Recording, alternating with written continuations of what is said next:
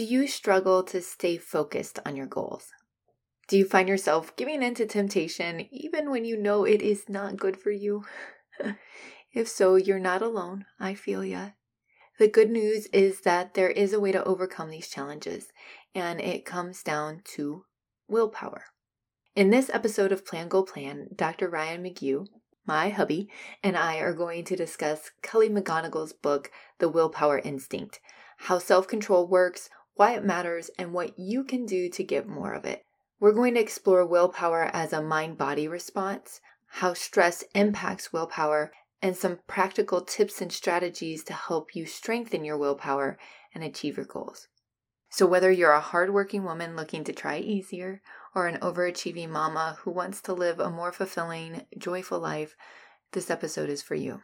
So get ready to harness the power of willpower and start living lightly.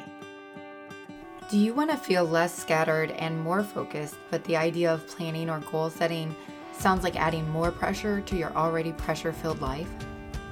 If that sounds like you, welcome to the Plan Go Plan podcast. I'm Danielle McGeough. I'm a professor, mom, and business owner. I started this podcast to help hardworking women and high-achieving mamas plan and set goals playfully and lightly. Unlike pressure-filled approaches, Plan Go Plan centers on what delights you to help you envision all the possibilities your future holds. If you're ready to try easier, if you're ready to make memories and do meaningful work, grab a pen. I'm going to guide you through practices that will help you plan for clarity, set goals for direction, and act with purpose and delight. Let's get started. Before we dig in, y'all, I have got to say it is a good thing that this is a podcast and not a video, because my guest and I, we are looking a little shabby today. We are going on day 3 of not having any hot water in our house. But the good news is that by the time we are done recording this, the water should be hot. We have a new water heater, a lot of money later. And I think that I'll get to take a nice hot bath after this. So if you feel us rushing, it is because there is a bath on the other side of this. So my guest today is my partner, my husband, Dr. Ryan McGeough, and I'm so excited to have him back on the podcast. Ryan is going to pop on here about once a month or so, and we're going to discuss a book that is related to planning, goal setting, or personal development. Before we jump into today's topic of willpower, Ryan, could you share with us one skill or habit that you've been working on and let us know how is it coming along? That's interesting. I'm going to make everybody think that I'm kind of a weirdo with this one. And maybe this has even come up on one of your other episodes. I've been working on building willpower since even before I read this book by making myself do things that are hard or unpleasant. Ironically, given the hot water heater thing, for the last couple of months, I've just been taking very, very cold showers. That is a habit of getting up every day and doing something that is hard. It also saves me a bunch of time because I don't take a long and leisurely shower in ice water. But I have been actually working on, I'm going to do something unpleasant at the start of each day. And I tell you, after that, everything I do for the rest of the day does feel a little bit easier. This is a habit that you have been trying to convince me is maybe worth it. And I just don't know. I hate being cold, you all. I hate it. We live in Iowa and I suffer through the cold enough due to the inclement weather. So how are those cold showers going for you, Ryan? I mean, they're more fun when they're not mandatory, I guess. That's the truth. They get a little bit easier. They're supposed to be. There's a lot of good information saying they're good for you, but I understand why it wouldn't be how you choose to start the day. Yeah, you're gonna have to keep persuading me on this one. So today we're going to be talking about the book, The Willpower Instinct, how self-control works, why it matters, and what you can do to get more of it. And this is written by Kelly McGonigle. So Ryan, my first question for you today is, what is willpower and why does it matter? Yeah, McGonigle talks about willpower in a couple of different ways. it kind of provides a general definition of willpower as doing difficult things in pursuit of whatever is most important to us. And what he does that I really like there is he then goes and breaks that down as he works through the book, and he talks about it in terms of I will, I won't, and I want. And so those are really sort of kinds of goals, I guess, right? I will do these things. So what behaviors do you want to do more of? What kinds of things do you want to spend more of your time doing? I won't. What are the things you want to stop doing, or at least reduce how often you're doing? And then I want is kind of that bigger question of purpose. How are you spending your time? How are your wills and your wants aligning with what you really want? So I think willpower just comes down to resisting short-term pleasures or short-term desires or cravings in order to spend our time and effort pursuing things that are most important to us. Great. So how does willpower work? When do we have it? When don't we have it? How do you get it?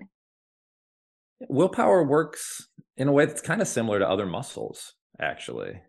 You have a certain amount, so to speak, but that's not set permanently. You could have more, you could have less. People may start at different places, but if you consistently exert willpower, you take that cold shower, you do that thing that's hard, that thing every morning that is on your list that will move you towards whatever's important to you, but maybe isn't what you feel like doing. You consistently do that, and the amount of willpower goes up.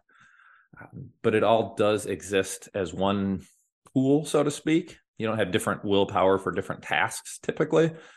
So if you exhaust your willpower on one thing, you might have less of it for another thing. And so there's all these studies that are kind of alarming about how people are substantially more likely to cheat on their spouses while they're on a diet.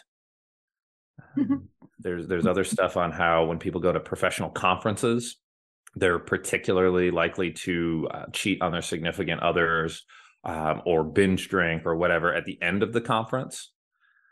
And so, it's once that willpower is spent, people lack the ability to make use of it in other ways and do some things that are often kind of really bizarre and damaging to their lives. Yeah, so Ryan and I were talking about this book in the kitchen earlier this morning, and I was saying that when I'm at conferences, I have to exert willpower to socialize. That all I want to do is hide out at my room at like 8 o'clock at night and be by myself, not have a toddler interrupt me while I'm taking the bath or going to the bathroom. I'm glad you just want to go take a bath and have a little time to yourself at the conference. That feels like real good news as your spouse. Absolutely. So when you were talking about the definition of willpower, you mentioned something about you use the word important in there, right? Mm-hmm. Doing something that's important. And it made me think, is there a relationship between willpower and purpose? Oh, absolutely. There's a lot of studies when they ask people to engage in different sorts of willpower tasks, that when they perceive those tasks to be aligned with a substantial and important purpose, that they persist longer, they do better, they have more willpower.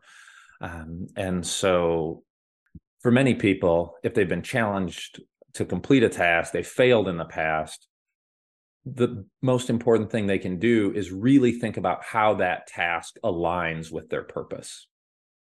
Sometimes that even means thinking about the effects of that on other people.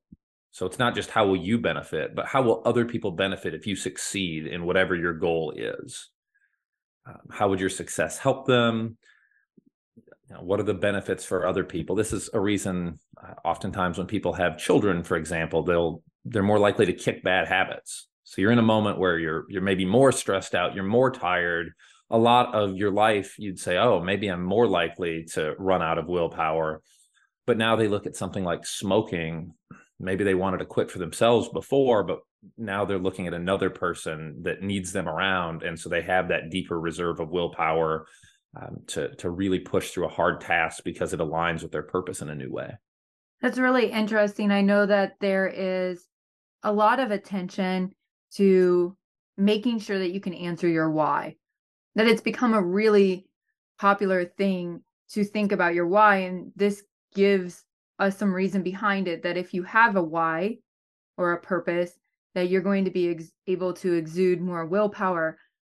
One of the other things that this makes me think about, because you're saying also if your why goes beyond yourself, it does make me wonder, Gretchen Rubin talks about the four tendencies, but in there she has a group of people called the obligers, and obligers are really motivated by external forces like other people.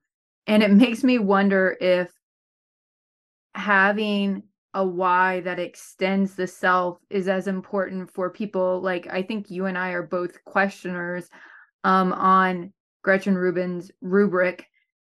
So like if I'm actually really internally or intrinsically motivated, I'm wondering if that same thing would apply for me as much as it would apply for people that fall under the scope of an obliger. Does that make sense? It does. I don't have the answer to that. I imagine there's different levels of obligation to different people. So you might be somebody that isn't particularly motivated by just doing what's going to make people at work happy or something like that. But that's different. It's different from saying I'm intrinsically motivated. I take on the things that really matter to me in my professional life versus saying, I know I need to take better care of myself physically because my children need me. Yeah. So I imagine that's a part of it. And I would say, even though I'm also not somebody who garners a ton of motivation from like, what are other people going to think? Gretchen Rubin seems to think that that's just innately part of who you are. And if that's true, I guess you'd be smart to leverage that at least. I'm very intrinsically motivated, but one of my core values is community or advocacy, right? So doing things for other people is a core value for me. And so I am intrinsically motivated, but I'm intrinsically motivated to serve others. Sure. Community also plays into this in a variety of other ways. People tend to take a lot of cues around purpose and willpower from kind of the groups that you perceive yourself to be a part of.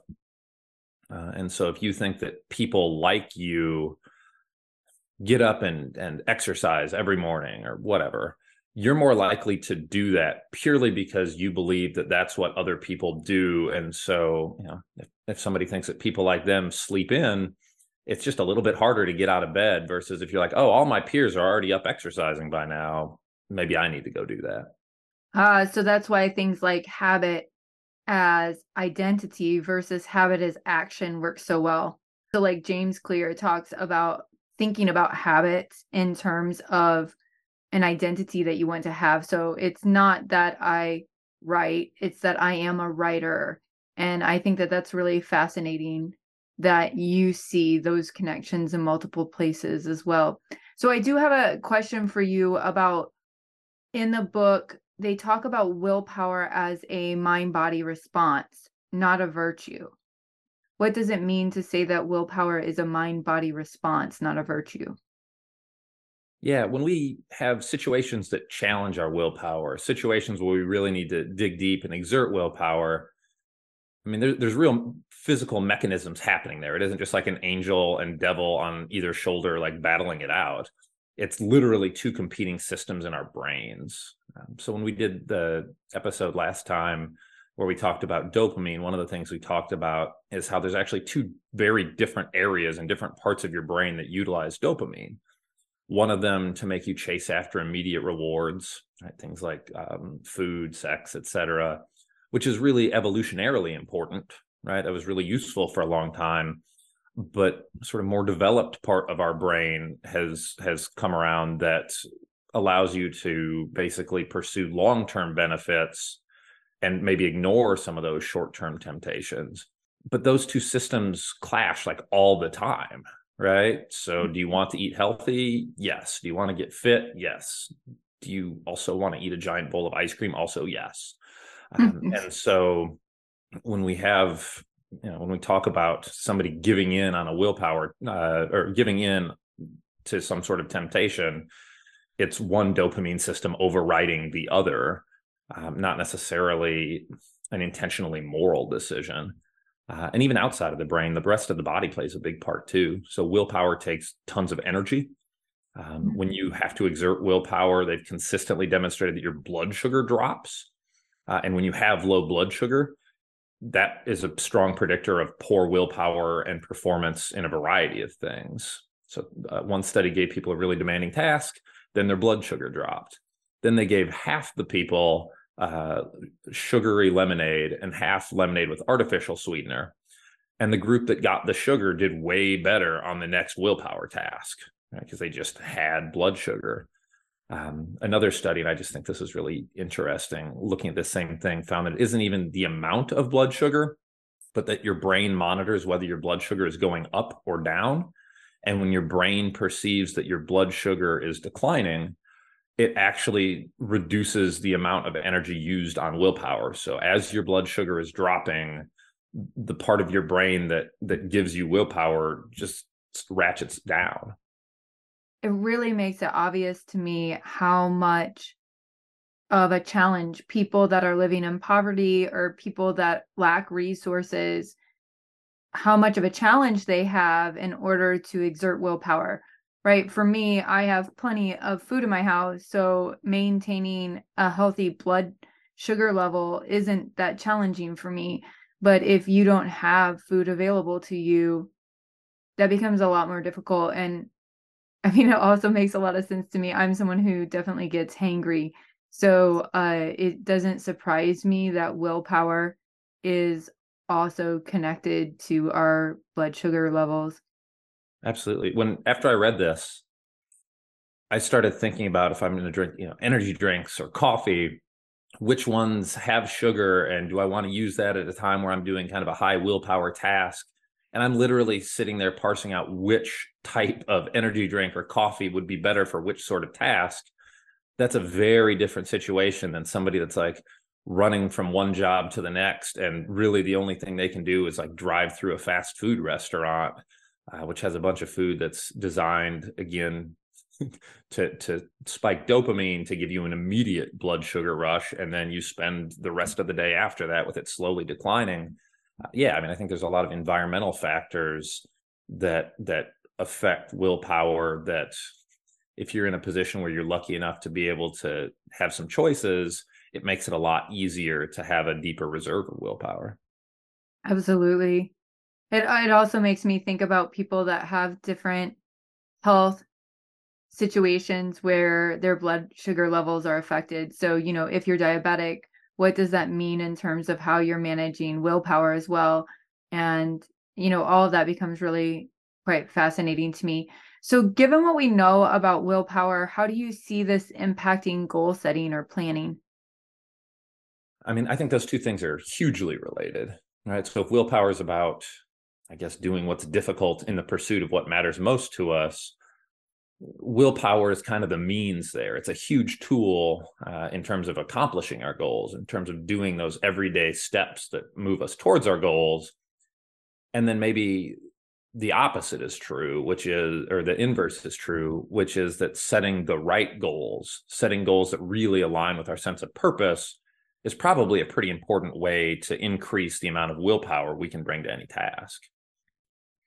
I think that that's one of the reasons that I think that planning needs to lay a foundation for your goal setting, that if you are in the habit of planning on a regular basis and you set that foundation of checking in with yourself, it really does help you gain some clarity on what your purpose is. You figure out your purpose by showing up every single week and looking and going, how did my week go? What was important to me? What wasn't? How do I want to spend my time? Was I living and spending my time in the way that aligns with what I say matters? And so, for me, I think that that's so integral to achieving our goals, right? That if you have that foundation and you've done that for a good amount of time, that when you sit down and set goals, not only are you going to set the correct goals, but you are going to have a really clear sense of your why. And you're going to have a lot more willpower if you have a clear why. Absolutely. And some of those questions you're talking about, am I spending my time doing the things that align with my purpose? Those are really important ways of deepening the amount of willpower that we have and growing that. But there's also some things that I found really fascinating in this book that make that a little more tricky than you might think. Okay. So there's the idea of moral licensing, which is this sort of famous psychological idea that when people do something good, almost universally they give themselves permission to either do something bad or at least to give themselves a little more slack to not do that good thing quite as much. And this has been demonstrated in so many studies. But yeah, when we feel like we've done the right thing, we give ourselves permission to do a little bit less of the right thing. And something that's really interesting there is we tend to moralize and do this with progress. So when people were reminded of their progress towards a dieting goal in a study, they almost immediately let themselves skip a workout. So if you asked people, how are you progressing towards your weight loss goal? They would tell you that they've been making good progress and then give themselves permission to not exercise. But when another group, similar group of people, instead of framing it as what was your progress, they were asked, how committed are you to your goal? They didn't observe that at all. Another group was asked to remember a time that they resisted temptation. Mm-hmm. 70% of the people who were asked to think of a time they resisted temptation took the next opportunity the researchers gave them to kind of indulge. But when they asked people to remember why they had resisted temptation the last time they'd resisted it, most of them didn't indulge. So that's really interesting because there's so much focus in goal setting around one, tracking your goals so that you can see your progress, and two, making sure that you have clear reward systems. Given what you're just telling us about progress being a moral licensee for not doing the good thing anymore, what do we do? What do we do about that? I do think the clear rewards is probably pretty useful there, because now you're saying what that reward is. And so if your progress towards whatever your goal is, you say, if I meet this benchmark, I get blank. Now you've gotten the reward. You don't also get to skip the next step towards the goal. So I think that's really important. I think that one of the reasons that when you are setting rewards, not only making it clear, but there's oftentimes the advice of when you are giving yourself a reward to make sure that the reward is also something that moves you closer to your goal. So if you are setting an exercise goal, buying yourself new tennis shoes or a new shirt or a new pair of yoga pants is a reward. You get to reward yourself, but that reward is also going to encourage you to keep the habit. That it's not only being clear and setting the reward, but also making sure that it is a reward that moves you closer to the goal. Absolutely. And I think the author here would probably also say that doing that as a reward for engaging in the activity for a while is really smart, because what you don't want to do is go out and buy the shiny, nice new shoes right at the start, because now you've kind of given yourself the reward right away and you don't really have to do the work. And so making sure that you tie whatever the reward is to steady progress towards that goal. Another thing that came up in the study of exercise, but I think this applies really broadly, is they took two groups of people. I just found this really fascinating. They asked them both they asked the first group how many times they would exercise in the next week.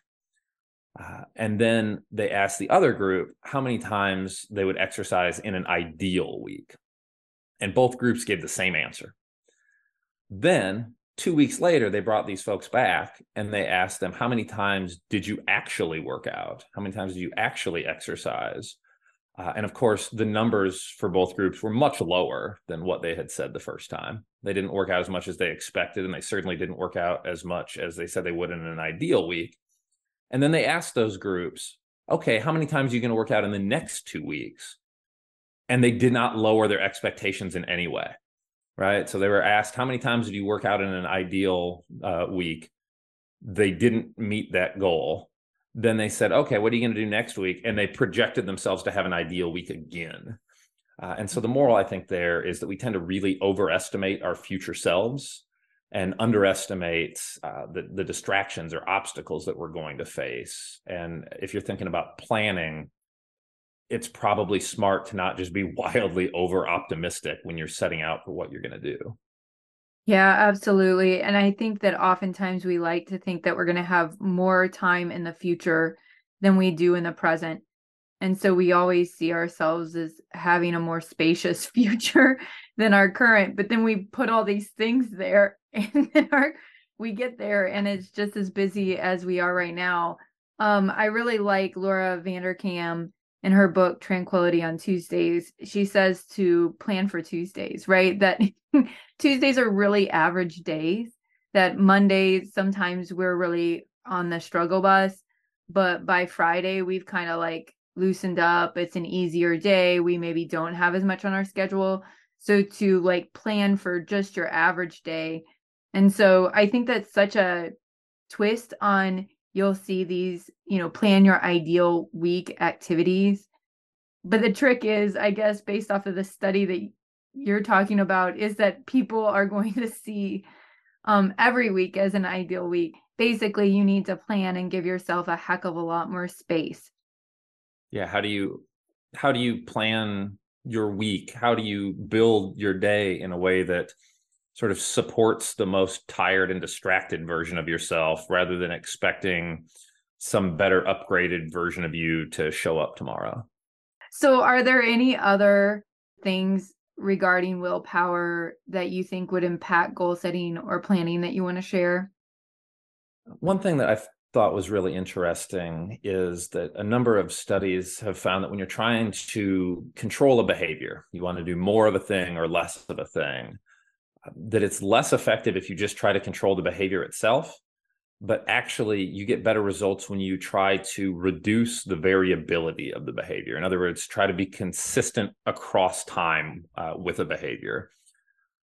So if you're, say you have an important task and you're trying to decide, should I do this today or tomorrow?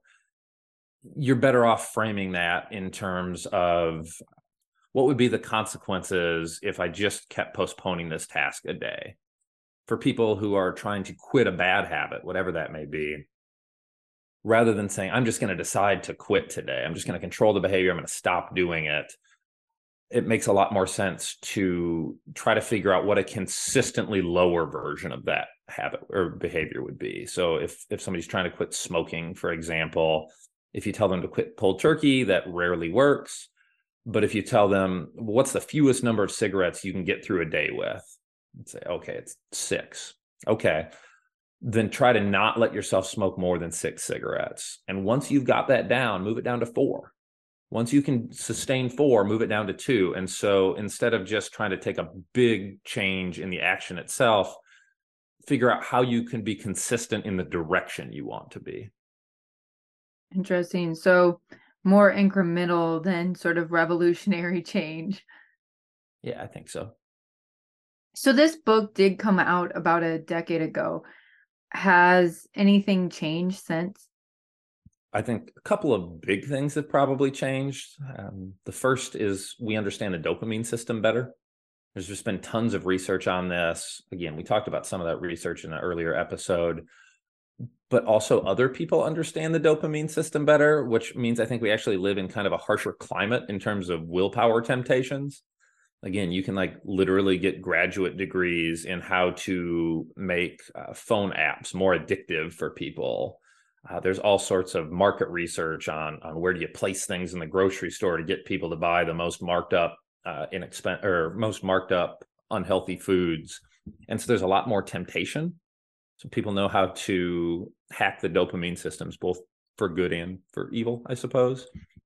The other thing that stood out to me reading this is the role of presence, actually, in goal setting. That I don't remember. I've been reading this kind of stuff for a long time, and I don't remember the idea of presence being a particularly prominent part of popular psychology a decade ago. And now I feel like you see presence everywhere.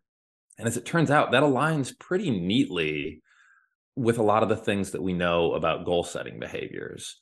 And so, the author talks about if you really want to be good at exerting willpower, having it when you need it, using it to move yourself in the direction of your most important goals, he gives a list of behaviors, and I think they line up really neatly with how maybe we talk about presence now.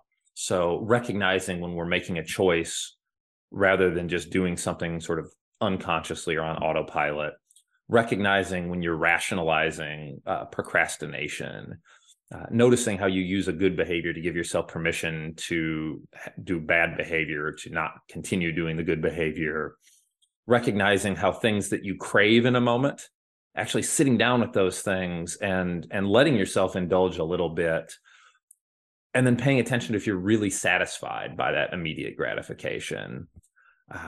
Stop imagining your future self as some vastly superior person with vastly superior circumstances. And in the moment, reminding yourself consistently about what's most important to you, and then using that to guide your actions in this moment, this kind of next right thing way of talking about stuff. I think that's one of the reasons that having a really strong weekly preview and review routine or ritual is so important.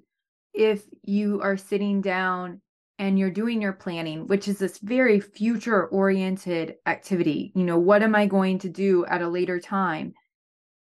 It brings you back into the present by asking you a series of questions that do get you reflecting. So you're simultaneously sort of bouncing back and forth between the past, the present, and the future in this ritual. And I think that that's so important. Also, if you are looking to find really good questions that will get you to develop a sense of presence, I highly recommend on plangoalplan.etsy.com the weekly previews and reviews. Each of them come with a list of about 20 questions, and they're great questions to help guide you, and you can choose which questions you need at that time or which ones are resonating with you the most. And I think they're like $3.75 or something on Etsy. So y'all should check those out if you think that would help you out a bit. I think that's great. I actually think that sort of behavior aligns with this really neatly, to every week really sit down and what's important to you, but take that time to consciously reflect on that, think about how that's going to affect your actions in the next weeks. I think otherwise what happens in terms as this affects willpower and dopamine and all that is that goal setting can just be a trap if you don't engage in those sorts of behaviors, because then you can just set a goal and imagine some idealized future version of yourself doing that. And it's a way that kind of makes you feel better in the moment. But if you aren't actively reflecting on that and sort of planning how you're going to make that happen, it's just you're giving yourself false hope, which makes you feel nice. But then when you didn't set a plan and then the goal doesn't happen, you just feel bad about yourself. You feel like you failed again. And then you either stop setting goals in the future, or you just fall into the trap again, or you feel bad about yourself. So you just set some other thoroughly abstract goal that you don't really pursue, but it makes you feel better for a minute. And so having those moments of really thinking about your why, and then thinking about what the pursuit of that is going to look like on a week by week and even day by day basis is really important. Some of the things that you're speaking to really connect with my concern that so much goal setting happens in these, it's almost like a binge, right? That you binge goal set, that you do it at the start of the new year. Maybe you check in once or twice in a year, you go to a workshop or something like that. And it does get you engaged in some reflection and stuff, but then you set all of these goals and you leave and you feel really good. But like what you really need is a practice. You need a practice. And I think that that's why combining planning and goal setting, it gives you sort of the clarity and the direction of goal setting, but then the practice of planning that makes it so that it's not a one and done thing that just leaves you feeling good. Yeah. And I think I'm certainly guilty of that sometimes, of the, like, you set the goals and you're just like, okay, like this semester, this year is going to be awesome. And sometimes, yeah, you're intentional about it and you stick to it and those things really happen. And other times you go, oh, wow, it's March and I haven't been awesome. Yeah. I mean, I really, I love goal setting and I love the ritual of it. And it's easy to, I get out all my stickers and I make all of my sheets with my goals on them, and I laminate them, and I put them all over my house, and it's really fun, and it feels like you're doing something, but like what you really need to be doing is working towards your goals. And so, yeah, I think that is a really easy trap that I think we all get stuck into, but I do think that the plan, goal, plan method or approach is something that I hope works to maybe counter that one and done approach to things. So Ryan, so many of my listeners are parents. Do you have any advice for parents that want to help their kids develop a strong sense of willpower or practice of willpower? Sure. I mean, parenting advice, obviously, like that makes me a little bit nervous because it's so different at different ages and things. But broadly speaking, I was unfamiliar with this prior to reading this book. Psychologists have this term future self continuity. And it really is just the extent to which you imagine future you as highly connected to present you. And it turns out it's really important, right? People who view their future self as really connected to their present self do better on a variety of willpower tests. They, as students, get better grades. As teenagers, engage in less risky behaviors. They even figure out how to do studies where they basically put people in positions where they can engage in unethical behavior, but clearly believe they won't get caught. And students with college students with high future self continuity were actually less likely to cheat or steal, even if they believed they wouldn't get caught. And so I'd say helping kids recognize kind of that their current self and current actions are connected to their future self. Simply doing that increases willpower. And actually, kids are particularly bad at this. And part of that's developmental, but part of it is just, I don't know, do you ever remember anybody teaching you that quite so explicitly? So just teaching them how to think about how their actions today will directly affect them, not in like the distant future, right? Like save today for retirement, my 7-year-old, but in terms of like, if you read every day, think about how much better a reader you're going to be in a month or whatever it may be. Just helping kids see that what they do today or what they do this week has a direct impact on where they're going to be in a month, I think is probably something that would be helpful. Another thing is goals are kind of contagious. Self-control and willpower seem to be a little bit contagious at pretty much every age. My favorite study on this is that the military found that when they looked at the physical fitness of people in different units, that the best predictor of every single individual in a unit's physical fitness was not that person's physical fitness when they entered the unit, but it was actually the person in the unit with the lowest physical fitness and the person who was most likely to skip workouts. So if you had one person in your unit that just blew off their workouts, pretty soon the rest of the group followed that, or they viewed success as simply being ahead of that person. And so I'm not like suggesting you don't let your kid play with a kid because you don't think they have a deep reserve of willpower, but clearly like the social component of this is really strong. The truth is your kids probably, like the decisions they have to make in a given day look a lot more like the decisions that their peers have to make in a given day than the decisions you have to make in a given day. So they're taking a lot of willpower cues from their peers. And so, thinking about how do you help them be more intentional, both in terms of how they act, but maybe who they even spend their time with is probably part of it. Yeah, that makes me really think about workplaces and hiring practices as well. I think that what that does is it illuminates how important it is to be surrounded by other strong team members, and that having one bad seed can be really detrimental. So hiring really matters as well. I'd add maybe one more thing actually about the parenting thing that this had me thinking about, which is, in this broader conversation about what's your why kind of stuff, and really identifying your purpose. I was kind of thinking about this just as I was talking, that I think it's probably important for parents to engage in that exercise as parents, right? So really thinking about what's important to you as a parent, because I don't know about you, but I feel like there's pressure to be like really good and to prioritize everything all the time. And so, I think being intentional about parenting just clearly has to take a lot of willpower. And so we'd be wise to maybe consider what we want to be intentional about. And, try to like reframe places where you have parenting challenges around what motivates you. So there's one study in this entire book that talked about parenting. And the author was talking about this woman that was losing her temper with her kids a bunch. And she put all this pressure on herself to be this really great mom. And so when her kids misbehaved or acted badly, she saw that as a sign she was failing, which stressed her out, which made her more likely to snap at her kids. And you can just kind of imagine that cycle. And she realized that what was really important to her was to enjoy being a mom and to enjoy the time that she had with her kids. And that kind of took the moral pressure off. It allowed her to say, okay, I don't love how my kids are acting right now, but that's not like my failing as a parent.